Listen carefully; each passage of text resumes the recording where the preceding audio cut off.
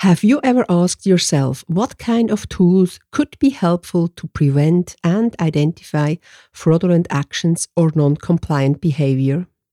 If so, in this episode you will receive a first tool in form of a hypothesis at hand, which I highly appreciate and after so many years into that business, I use on a daily basis, sometimes even unconsciously. I talk about the drivers of fraud and where they come from. It is definitively not a new art at all. Good to have you here.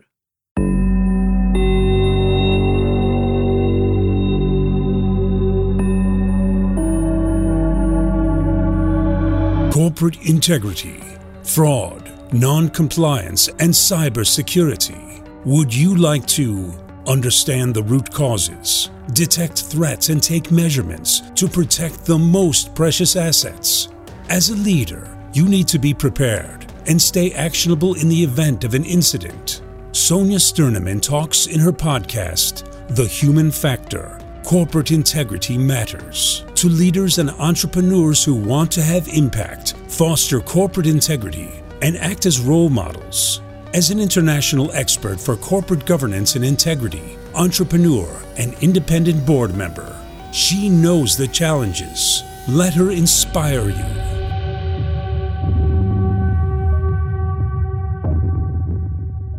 Welcome back to this new episode of the podcast, The Human Factor, Corporate Integrity Matters. You might be an integrity enthusiast, game changer, business leader, or on your way there. I'm your mentor when it comes to corporate integrity and ethical leadership with impact. Founder of Corporate Integrity Concepts and the Corporate Integrity Academy. With a vision to protect and secure assets, reputation, actionability, yours and the one of your organization. Why? Because corporate integrity matters. Let us make the world a place of corporate integrity and ethical leadership. And now, let's dive into the question of what drives fraud. I'm convinced that it is essential to understand the different fraud drivers when you are overseeing processes, businesses, and people. Methodologies, tools, and approaches support us here and are part or become part of a wider framework in our organization. And for yourself. As mentioned at the very beginning, I regularly apply the deeper understanding of fraud drivers during my work. No matter whether I do that in my role as a board member, a risk owner, an entrepreneur, or investigator. The ability to implement that know-how of these drivers and also practice it in the different fields of responsibility enables you to faster identify potential risks. The last time I was confronted with that topic from a client side is a few days ago, when we discussed about the inherent risk of risk owners which seems to be lacking ownership and how to approach such circumstances. You see, there are many different situations the fraud drivers play a key component and become a real leadership topic. For most of us, fraud is still a taboo topic, which is not discussed in the public, especially if it affects or affected the organization we work for. We do not want to confess that we had betrayers in our round, that we made mistakes when we hired them, and that we trusted the wrong people. Fraudulent behavior is as old as human being, and it could happen in all kinds of organizations. And the topic I'm outlining today in this episode affects everybody, not only the board or management team. And here I would like also to mention that whenever you think about training your team to sensitize for different topics, please be aware of the fact that the more they know about, for example, fraud, white-collar crime, non-compliance, the better your organization becomes protected. It doesn't make sense if you only train your board or your management team. You also need to train your employees. To give you the right frame, I have to go back in time. By then, another term was far more popular than fraud, the term white-collar crime. The criminologist Edwin Sutherland defined the term as following: crime committed by a person of respectability in high social status in the course of his occupation. With this definition, the term overlaps with that of economic or corporate crime, because the opportunity to commit economic crime such as insider trading, money laundering, accounting fraud, corruption, embezzlement, falsification of documents, etc., is for higher-ranking employees much more comprehensive than for employees at lower hierarchical levels. Why? Because you have different access to commit certain fraud patterns. This access to commit is also known as opportunity. For Sutherland, therefore, the driver opportunity was decisive for his definition of the term white-collar crime.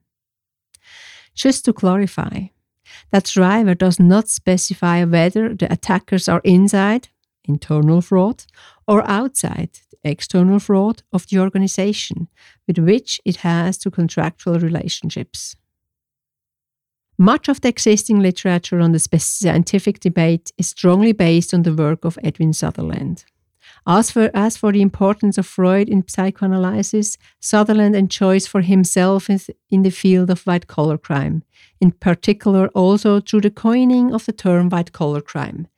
Since its inception, the term has been used to describe virtually any form of white-collar crime committed from an office building or desk, and especially these days, also in our virtual territory of cyber. I'm now going to tell you more about where the term white-collar crime is coming from. So far, we only know why it is the first driver of fraud. For me, it is a subtle difference between white-collar crime and blue-collar crime. The term blue-collar originates from the 1920s and refers to the work clothing of the American factory workers. The workers were exposed to heavy pollution and wore dark clothes for this reason, to visually minimize stains. Many of them also wore uniforms or shirts which were normally blue, hence the derivation to blue collar. The so-called blue-collar workers were caretakers, instruction workers, machine fitters, or production workers. Most were paid low hourly rates. The pay depends on the specific occupational category as well as the individual skills and abilities of the employee. In contrast, white-collar workers were rewarded for their intellectual work and paid much higher. The manual work was excluded to a minimum. The white-collar workers mostly sat in an office and for this reason could wear white shirts and white shirt sleeves, the collars, without worrying about them getting dirty. Typical white-collar occupations were accountants, lawyers, doctors, and managers. This imbalance of power exists still, even if the terms as such are no longer actively used. For the categorization and illustration of offences related to economic crime and non-compliance, however, they are still relevant. We all must be careful how we use the term blue-collar crime, as it is not a formal official standalone classification of offences, but an informal term. The blue-collar crime is used to describe offences that are primarily committed by individuals who are committed by persons who move in or come from a lower social class. Blue-collar workers with occupational classifications described above have no or very limited access to the same resources in the form of skills and informations as the white-collar workers do have. So remember, access and opportunity was the first driver of fraud. Having said that, white-collar workers do have much more access and therefore opportunity. For this reason, blue-collar workers are more likely that they will commit crimes that are more immediate and personal in nature, such as robbery, than that long pre-planned complex acts would be recommitted. This is not to say, however, that white-collar workers do not commit blue-collar crimes, but that most perpetrators of these crimes pattern come from lower social classes. Due to occupational status, blue-collar workers generally have less access and fewer opportunities to commit acts such as embezzlement, insider trading, interest rate manipulation, or bribery. These offenses require a certain level of a status, a hierarchical power within the organization, which is granted exclusively to white-collar employees. White-collar offenses, however, are not committed by the elite of society only, but rather are committed independent and from the perspective of opportunity. This distinction of access and opportunity is also reflected in the first fraud driver mentioned by Sutherland in the earlier introduction. And of course, we will also talk about the so-called fraud triangle, which combines all the three underlying drivers of white-collar crime. First, we go back to Mr. Sutherland. Sutherland was convinced that criminal behavior is based on interpersonal interaction with other people. In his later years of research, Sutherland developed a theory of differentiated association, which is still the most frequently applied theory for white-collar crime behavior today. Just in the 1930s, it replaced a widespread assumption among criminologists that criminal behavior was genetically determined and heritable over generations. Sutherland worked with the hypothesis that crime could not occur without contribution from other individuals, and that learning criminal behavior mainly takes place in a close, familiar circle. This learning process of criminal behavior encompasses several dimensions. On one hand, the techniques and methods, and on the other hand, the attitude. So the inner attitude, rationalization, justification, driver and motives underlying a criminal personality.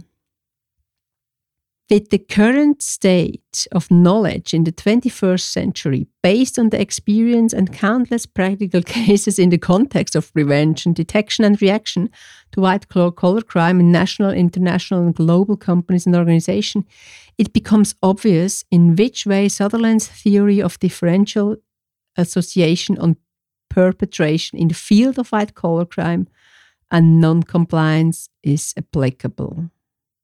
The proverb, "the fish thinks from the head," implies the lived behavior of the role model and the rub-off on the entire workforce. This applies into both directions. Companies that have been successful for decades often have a corporate governance that is truly pre-lived and based on ethical principles and values of integrity. But this was not the end. Sutherland's research was taken up and continued by one of his students, Donald Cressy, who has decided not to pursue a different line of research than his professor in the field of criminology for his dissertation.